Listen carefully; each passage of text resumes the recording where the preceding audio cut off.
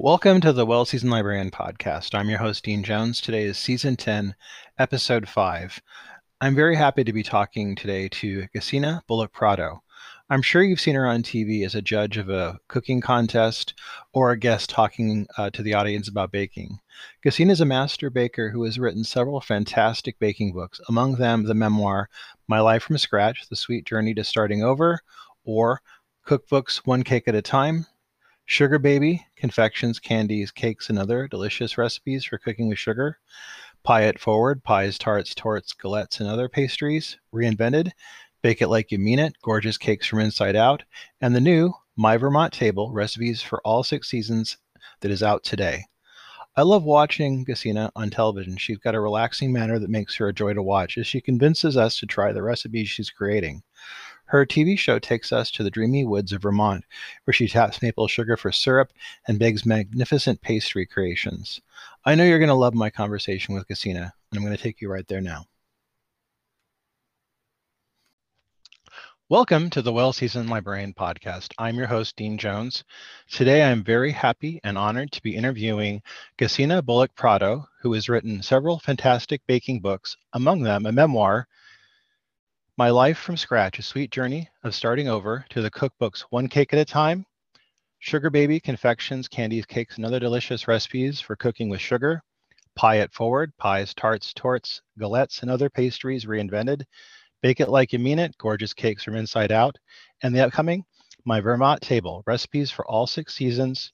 And it's going to be coming out in a couple weeks in March. Gesine, welcome to the podcast. Thank you for having me. I like to ask my guests about their youth and if baking was influenced by relatives, such as a mother or grandmother or anybody who may have been an inspiration. Who influenced you in your youth? Well, I grew up in both Germany and in the States. So I had the influence of both my Southern Alabama nanny and my German Omi, who had very different approaches to food, but both equally appealing to me as a child. But I think I was so lucky in that since my mother was an opera singer and, on the move in Europe, I got to experience a myriad of cafes and pastry shops, and from Austria to Germany, where my family's from, to Italy, that it was all inspirational and really lived within me and inspired me from a really young age. But I also have to say that I grew up with the German fairy tales that are far more gruesome, if you've ever seen them, than American ones. And one of the ones that truly influenced me, maybe more than anything else, was Hansel and Gretel, the witch herself. And her house made of sweets. And I thought that was the most, I was like, this is the way to live. I was totally ignored the oven for baking children part. I was just fixated on this fantasy of living in a house with cookies for shingles and gingerbread for walls and and candy embellishments. I just thought, so I have to say the witch and Hansel and Gretel, the hex, was my lady influence. I just ignored the bad parts about her lifestyle. You mentioned that you lived in Germany before moving to Virginia as a 5-year-old. Do you remember any of the German baking that you had when you were young, and did any of it stick in your mind? Well, absolutely. Well, we lived in Austria and Germany with my so my mother was an opera singer, so she was on tour. So we would either be in our apartment in Salzburg, where she was in the Landestheater, which is a opera company, or when she was on tour, we would live with my family in Germany. My grandmother and my aunt and my cousins. But my dad was in the States. He was in Virginia. So when we went back when I was 5, we continued going back and forth to Germany. So we spent most of our summers there. So it was this constant change between kind of American influence and German influence, and kind of how it shifted throughout the year was interesting. And really, obviously, the way I ate changed seasonally as a child. You describe yourself as a sugar fiend, but I've read in interviews that this was very much an issue in your home when you were growing up. It was very a health conscious home. And I remember there was kind of a backlash against sugar in the 70s. Did that influence your baking and your love of pastry and candy later on?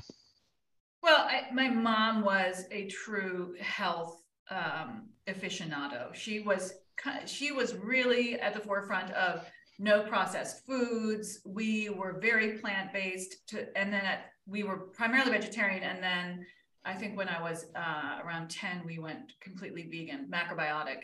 And I hated every moment of it. And aside from the fact that I loved sugar and processed foods and all those things, which are bad for you, it really affected my gut health. Like I was just, there was so many things in there that were making me uncomfortable just physically. But thankfully, when I would go to lunch, I would have like this homemade spelt bread that was falling apart with vegan spread and, Yeah. apples, all this stuff. When you're a kid, you're like, this is just so not what I want. And then my friends would have kind of everything was orange, from Cheetos to the cheese to all and the bread was spongy and didn't fall apart.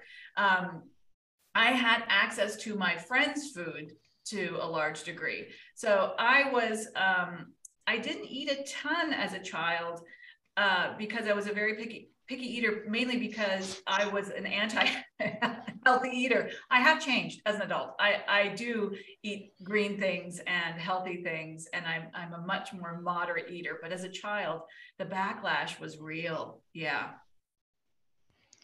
In 1995, you and your sister co-founded the production company Fortis Films, where you would produce such hits as Hope Floats, Practical Magic, and Miss Congeniality. You spoke about this in your book, Confections of a Closet Baker, and I wanted to discuss this book with your listeners. Can you talk about this time and how it kind of influenced your move to being a food writer and a baker?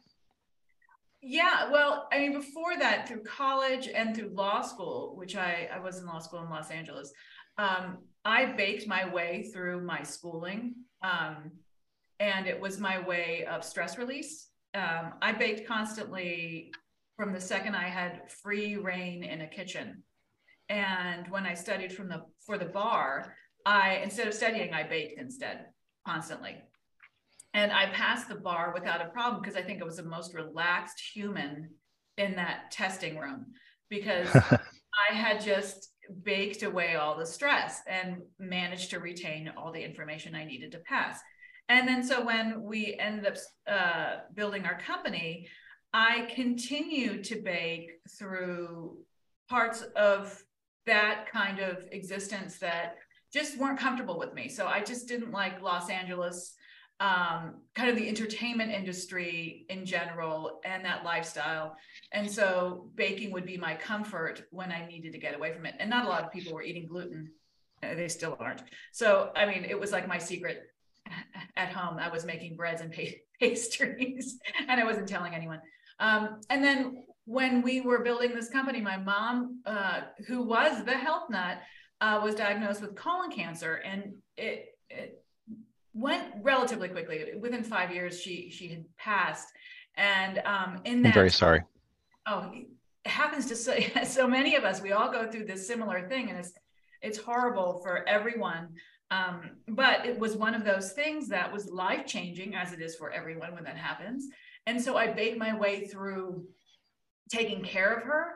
And I went through her recipes, and she said, she's very German, very practical. She says, because I'm going to be gone, I'm going to show you what all the recipes are, because we have family recipes for baking. Even though she was a health nut, when it came to like holidays, she was the mistress of confection. She was a beautiful baker when the holidays came around. So I am in possession of all of our family recipes. And baking got me through times that were stressful, that were sad, that were frustrating. And once she passed, it was clear that I was doing something that gave me so much pleasure, that I should really think about it as something to focus my life on. And my husband agreed.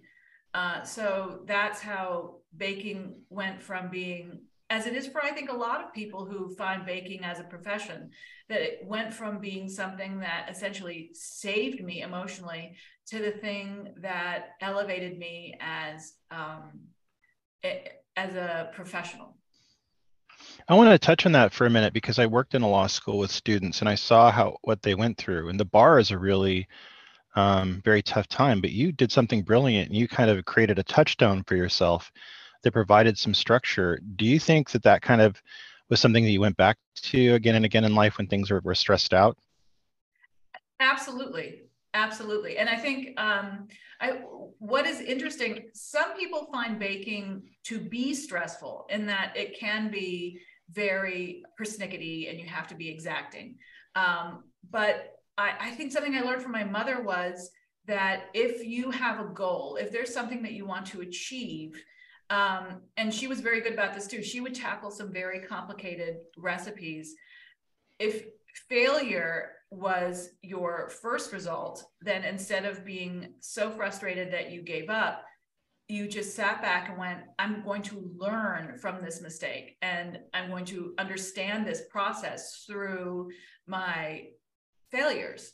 And that was such an influence on me, in that instead of it being something that was negative, it became something of a positive. It's, oh, I'm going to be an expert in this if I keep failing at it, and at some point I will master it. And I think that is why it was something that was so relaxing for me, because I never saw it as a place where things could go wrong. I saw it as a place where I could get better.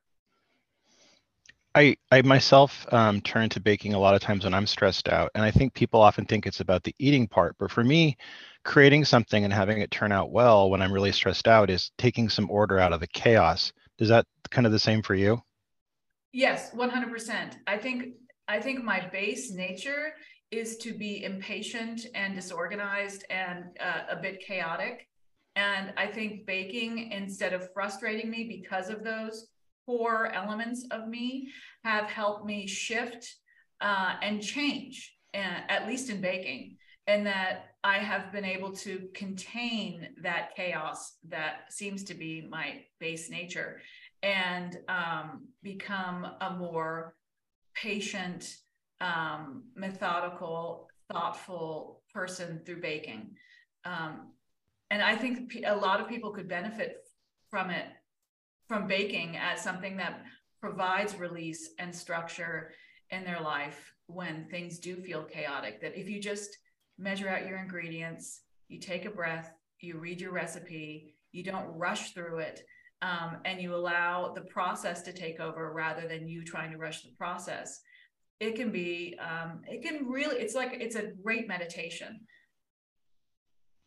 So jumping onto that, from that to the topic of you owned a bakery, Gesine's Confectionery in Montpelier, Vermont. Can you talk to me about this time and what it was like transitioning from the film studio work in Los Angeles to owning and operating your own bakery in Vermont? Yeah, we often called it the bakery by mistake, because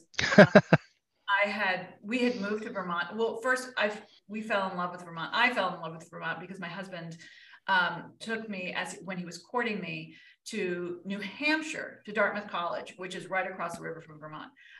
He went to Dartmouth and we went to a football game, and he was, saying, "Oh, isn't this beautiful New England? I've had this experience here."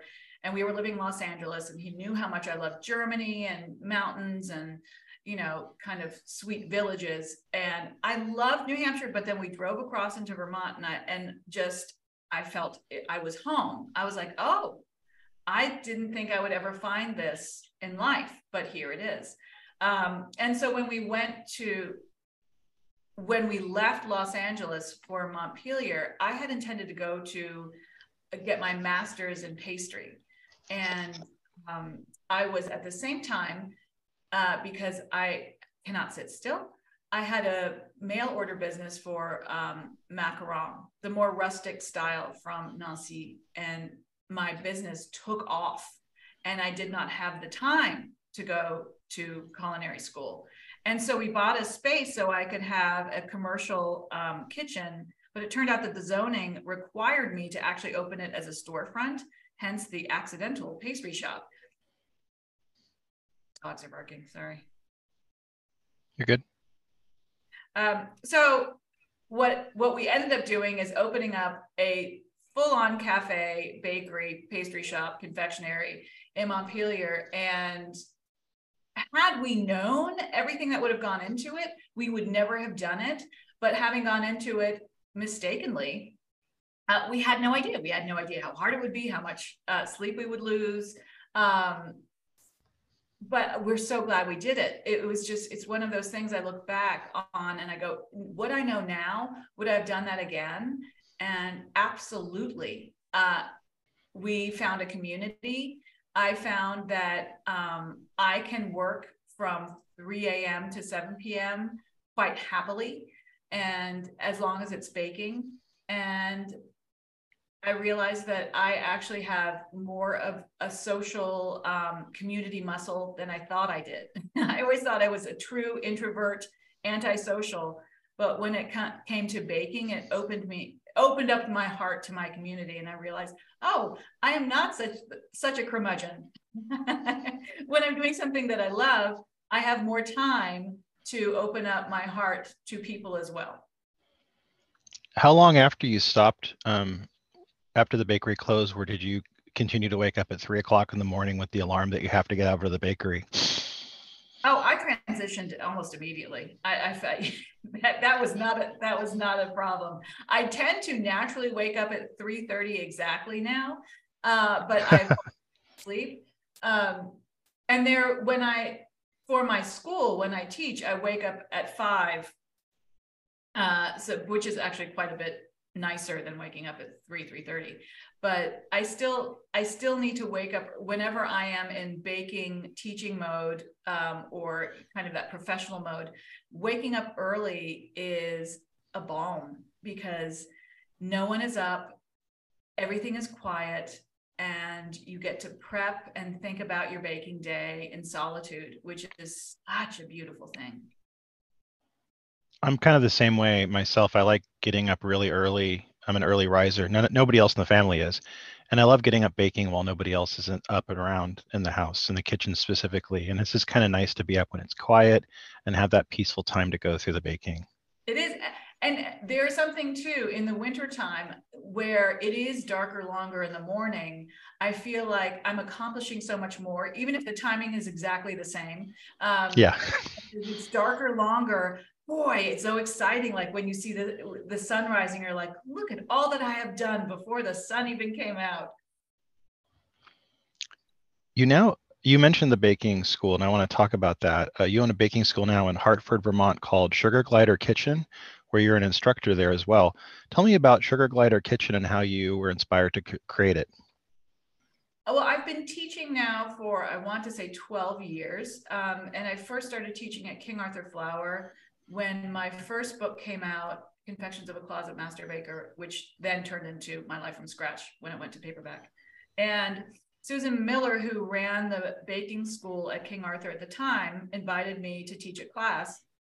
And I was quite nervous about it because I'd never done it before. And so I said, fine, I'll bake something from the book, because that was the purpose, to promote the book. And when I did it, I realized, wow, this is something that I love this almost as much as I love baking. And so I started doing it more and more at King Arthur Flour. I taught some in Maine at Stonewall Kitchen, and I traveled around the country and I would do these classes.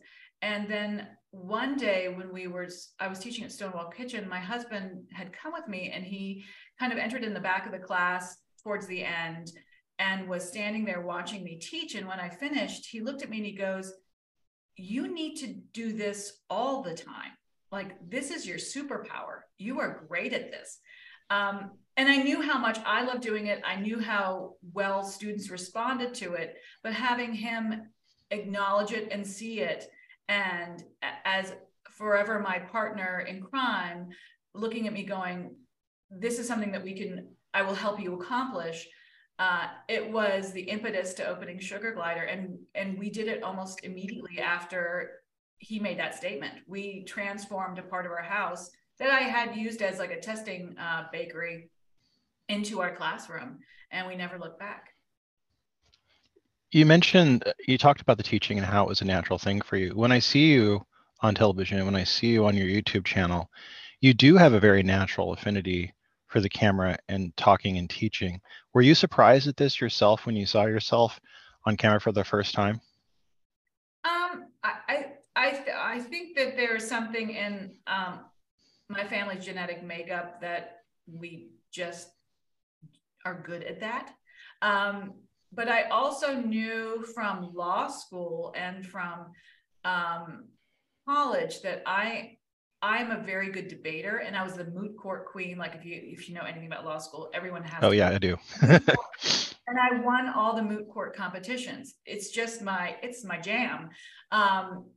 And so I think that translated to how I am just comfortable in a situation where when others would think that they're on the spot, I just feel great.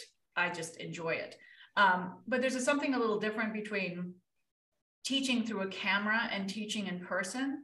I'm really good at teaching through a camera, but I am really great at teaching in person and being a hands-on instructor, because I find that a lot of people are very intimidated by baking, first of all. And then when they come into an environment where maybe they've seen me teach on TV and they come in and they are kind of like, ugh, I'm a little nervous. My job is to make them very comfortable and almost be maternal to all these people that come into my space, and welcome them and make them feel comfortable, and then kind of lead them through a task, whether it's making eclair or puff pastry, in a way where I just take away fear and just give them as much knowledge in a really entertaining way, and so that they feel comfortable with any task that I ask them to tackle.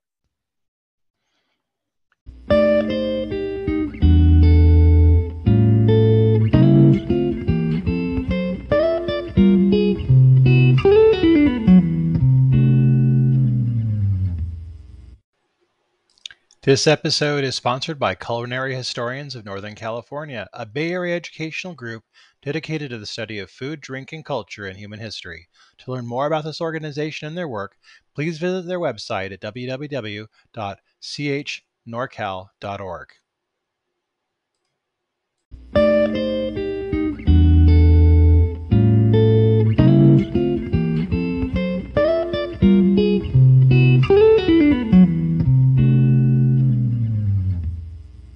You have a TV show called Baked in Vermont on the Food Network.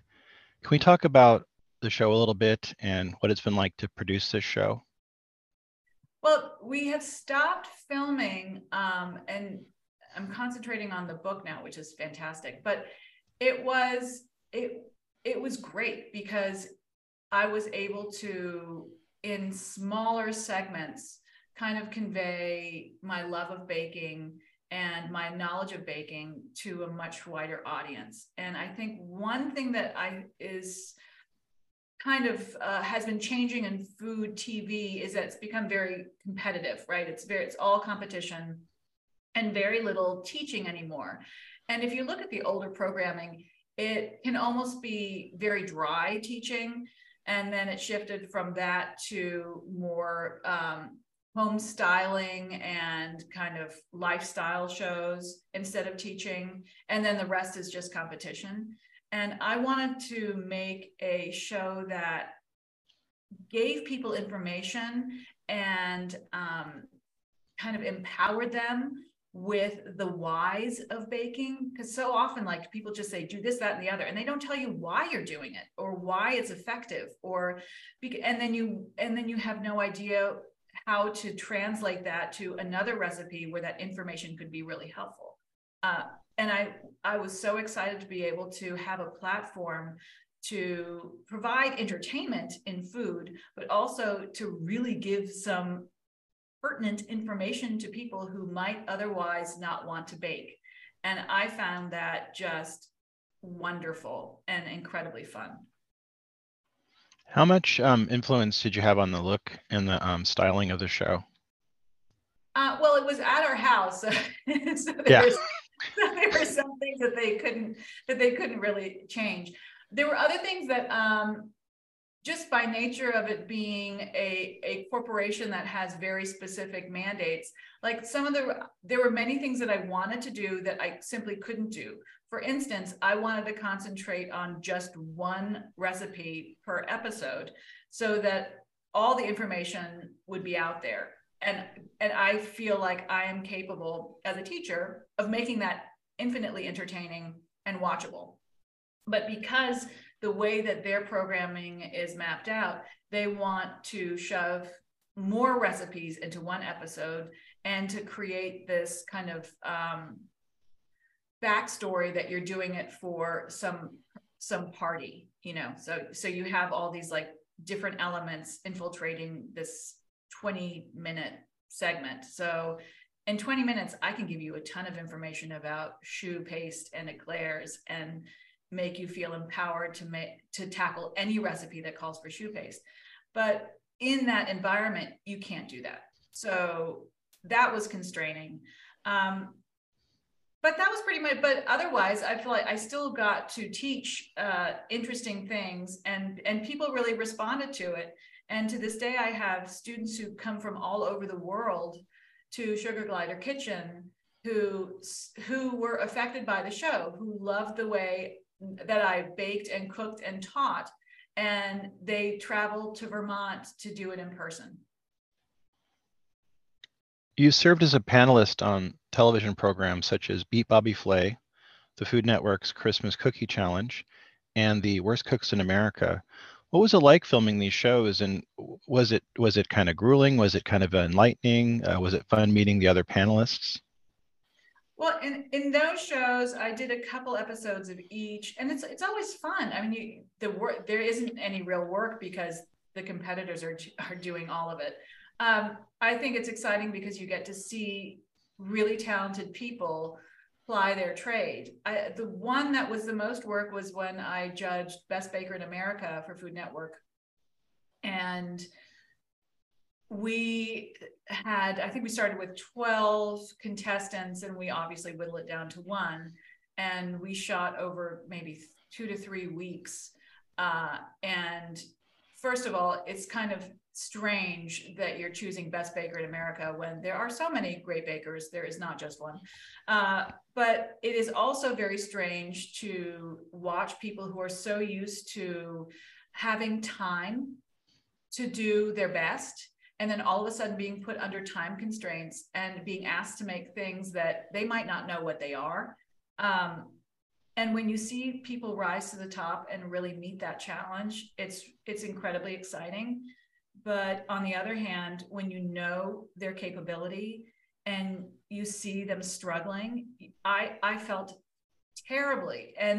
But luckily in those situations, I was obviously the baking instructor and the professional in the room who was on the other side as a judge, and they let me go and give pep talks and help things that you do not see on the show, but I would be kind of bolstering people up in a very strange situation, because we all knew very well that under other circumstances, they would be able to master these things we were asking them to do perfectly. But it's very strange to have to do it with a time limit with 1,000 cameras and lights on you. So I loved being there for my fellow professional bakers. We had talked about briefly my Vermont table recipes for all seasons from the TV series, and that's coming out in March. This is going to be airing on its release date. So that's going to be, for people listening, we're going to have links to purchase the books in the bio. Now, this cookbook uses dairy produce and other ingredients that are all from Vermont, local, kind of the idea of getting local items. What do you think for you epitomizes the Vermont flavor? Well, I think one of the things that epitomizes Vermont flavor is just homey tastiness. So there is a lot of dairy. We're known for dairy. We're known for maple. And we're also known for our incredibly short growing season. And I think what that does and allows us to do is to get really excited for things in season. So we never get bored. When I lived in LA, I longed for seasons. I longed for them so much.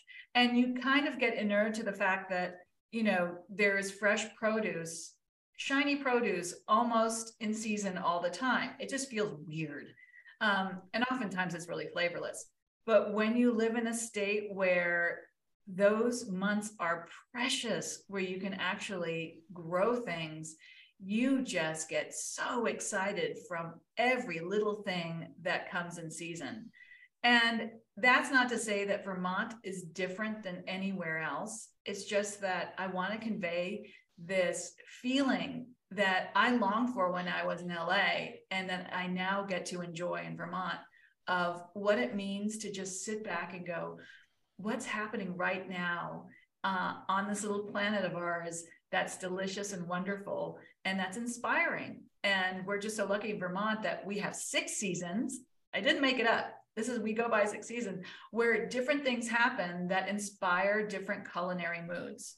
And I want to invite everyone to kind of like enjoy a Vermont vibe, no matter where you are, just to like slow down, enjoy what's in front of you, and kind of consider kind of in your soul, what is it that you're craving? What is the season telling you that you want to make and enjoy?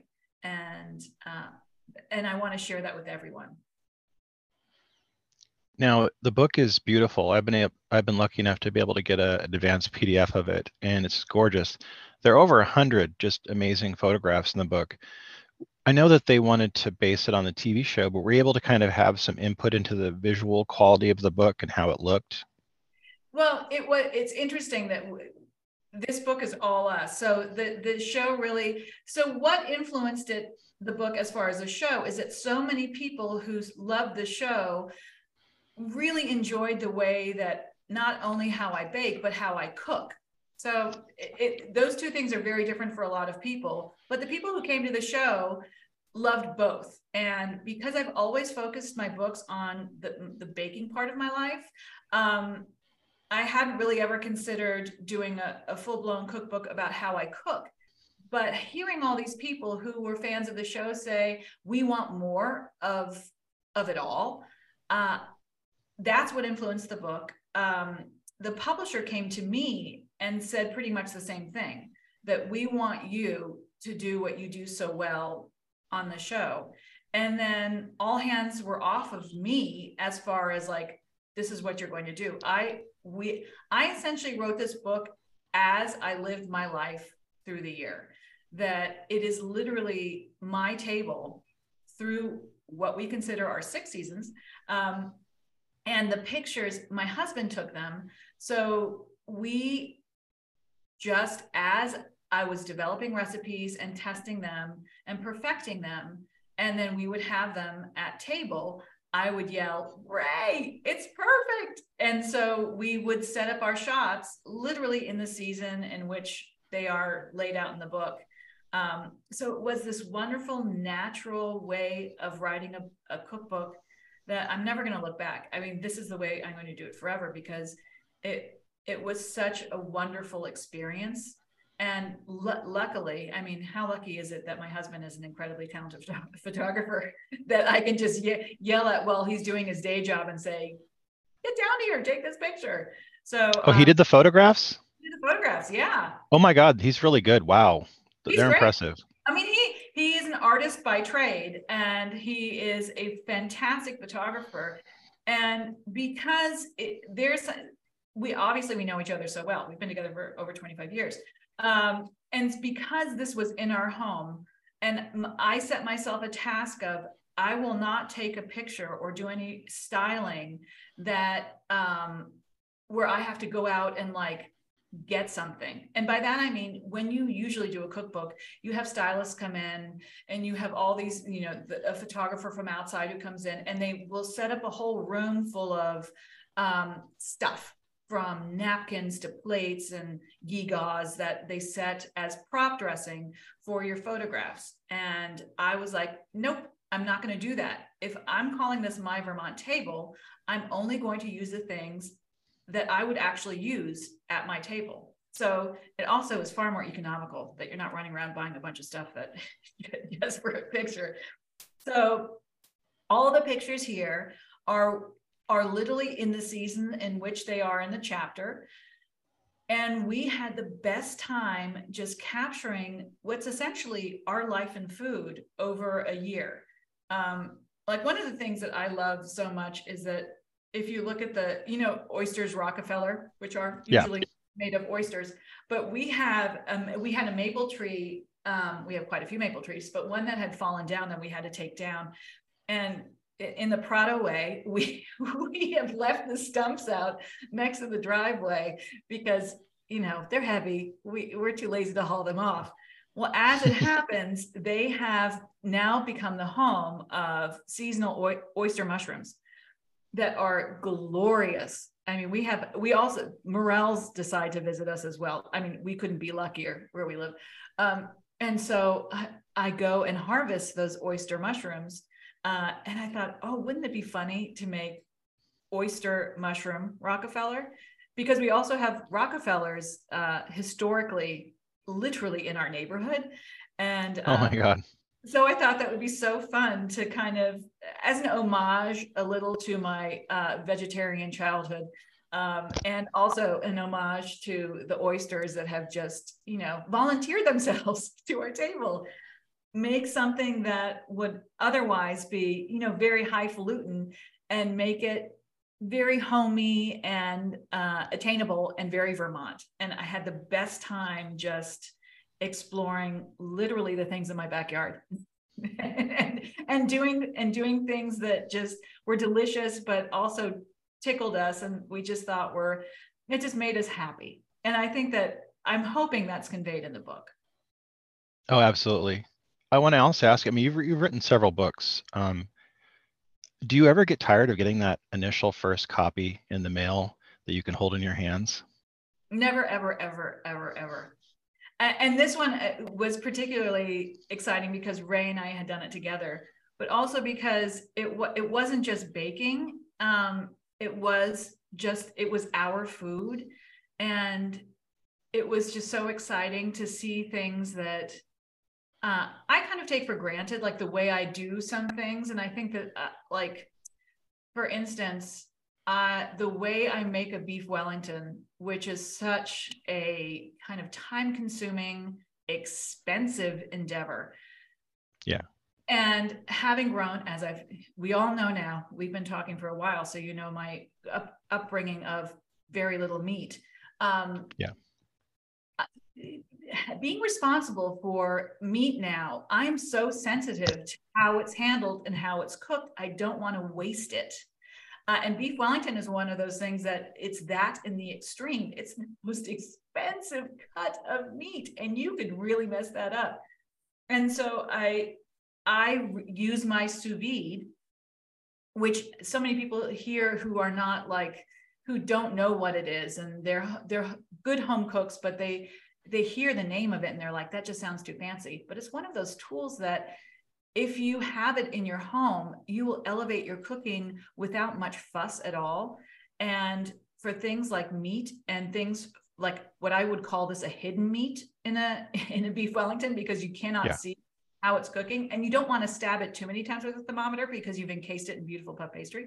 I sous vide it to just under the temperature that I want to serve it. So I survey my dinner guests and I say, what is your preferred temperature? Is it medium rare? And then I just sous vide it to just under that, so that when I encase it and when I put it in the oven, I know that the second that the puff is perfect, that the meat inside is perfect as well. And it's none of that mystery, when you've got all these guests, they're like, ooh, and then you're like, what is this going to look like when I cut into it? It's so nice to have a guarantee when something is so special and expensive to get it bang on. And I feel like I was so excited to be able to share the things that I have found so helpful in my cooking life with people. And I think very particular background of being raised vegetarian and vegan informs how I approach, say, like a big dinner salad that I want to be vegetarian, but feel like a meal. I learned that from being vegan and vegetarian growing up.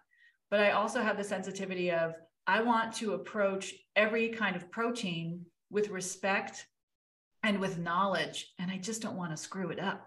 So the little tricks I've learned to elevate all of those things, I was really excited to share, and I think they're worthwhile, just for everyone, especially when things are more and more expensive now, just with inflation, that those little things, little tools and tricks are so helpful for not only elevating your cooking and baking, but, you know, keeping you from wasting money, because it's like, these things are precious right now. As a star in the book and in the show, your home is a featured thing, and I'm really lucky to be able to have a window on it right now. It's so beautiful, and it's just really glorious to look at. I kind of expect like John Quincy Adams or, one of our early presidents to be popping up at any second. It's just so gorgeous. What this? Can you talk about your house a little bit and how Yeah. beautiful it is for the people that can't see it? Well, it's called Free Grace Levitt Tavern.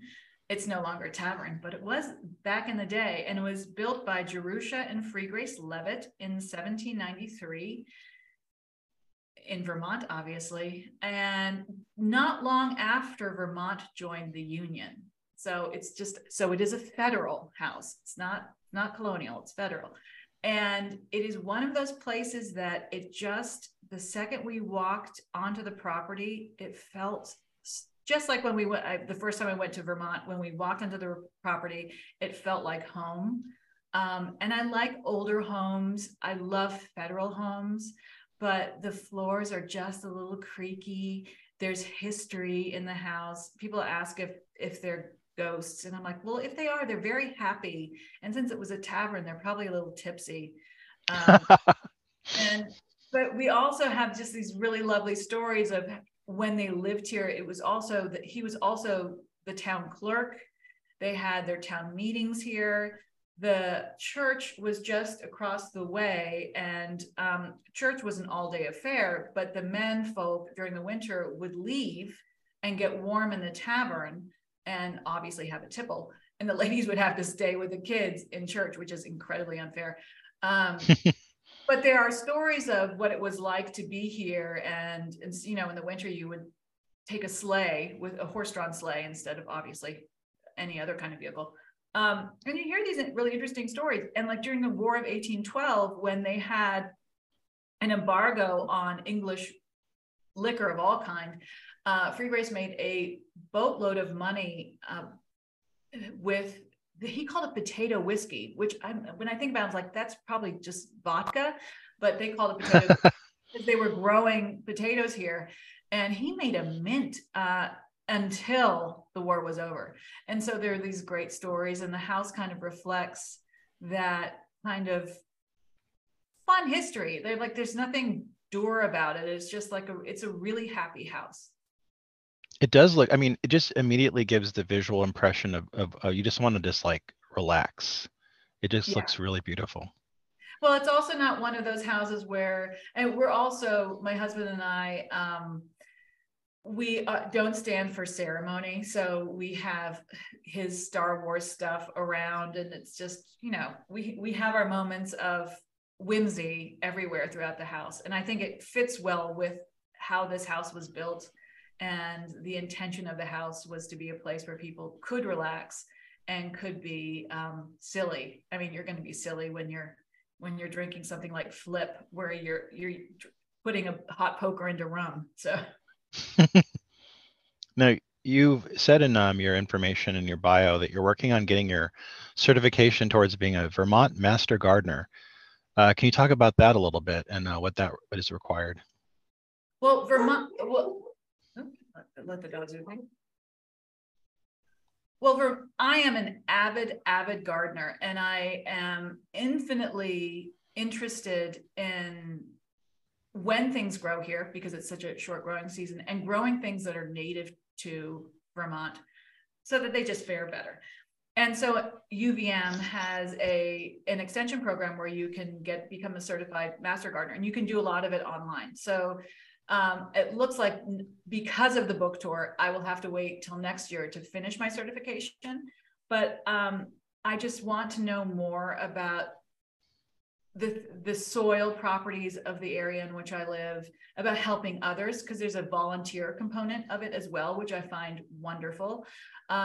And I've also been growing hops, everything from hops to peaches to something called Apios americana, which is a ground nut that's native to the area that you really Oh, can't, wow. it's really hard to find. And I finally sourced 2 different kinds that I've been growing. And they would grow near riverbeds, and they vine up and twine up. And some people, when they're kind of canoeing down the river, think that they're wisteria, but a slightly purpley burgundy color. They're gorgeous. And they're like, oh, why is wisteria growing here? But it's not. It's Apios americana, which is like a ground nut, which allegedly would have been at the original Thanksgiving table as the tuber rather than a potato.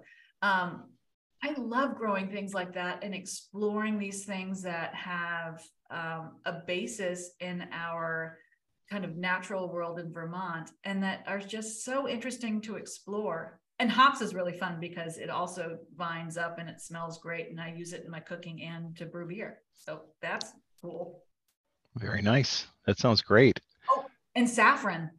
I grow saffron, which is one of the things that UVM, their program, discovered, that our growing atmosphere is very similar to that of Iran, where they grow saffron. And so now I grow about 140 bulbs worth of saffron every year. Oh my God, wow. That Isn't that sounds cool? really gorgeous. Yeah, so just because of that program is so interesting and so about our kind of our plant world in Vermont and the things that we can grow. There's so much more once you learn what you can grow rather than you can't, simply because of the short growing season. I mean, the fact that I can grow saffron, and it's a fall blooming crocus, which is kind of a shocker. Everybody's like, it's spring. It's like, no, it blooms in the fall, which is exciting because a lot I of did things not know that. blooming. And you get something that's really expensive. It hurts. It's backbreaking work to pluck all those little strands, but it grows Oh, here. yeah. It's really exciting. It's one of those things you're like, wow, look at that. So I want to ask you as a last question, what's next for you? I had such a great time writing this book. I would like to explore doing more. I love writing, period, about food, but also the fact that we explored so many different ways of exploring Vermont's culinary background and future. And I think it translates to everywhere in America. I want to do more of that. Just my interest in gardening and foodways kind of lends itself to me doing more of this. I will always teach baking because I love it so much. But writing this book has been one of the greatest pleasures. The fact that I was able to do it with my husband as well made it even more exciting. And it's just so nice to get the feedback from people who have seen the book, how much they love it and appreciate it, and are really happy that I wrote it because they've been asking for it. Makes me really happy. And knowing that it isn't just about Vermont, it translates to everywhere, about exploring the food in your area and the food that's in your heart. This isn't confined to the things that you can just find in Vermont. It's confined to the things you can find everywhere. Gesine, I want to thank you for being on the podcast. And I'm going to mention to the listeners that Vermont Table, Recipes for All 6 Seasons, will be out today as of this airing. We have links to it in the bio. You can get it through all major retailers and at all better bookstores. Gesine, thanks for being on the podcast. Thanks for having me. That was my conversation with Gesine Bullock-Prado. Her new book, My Vermont Table, is out today. We have a link in the bio. You can purchase it through all major vendors, and you can get it at all better bookstores. Tomorrow, we have the added treat of Susan Gravely being on to talk about her book, Italy on a Plate, Travels, Memoirs, and Menus. Look for that tomorrow. Hope you're all having a great week and maybe getting a chance to cook something from one of our wonderful guests on the program. Until tomorrow, keep on cooking.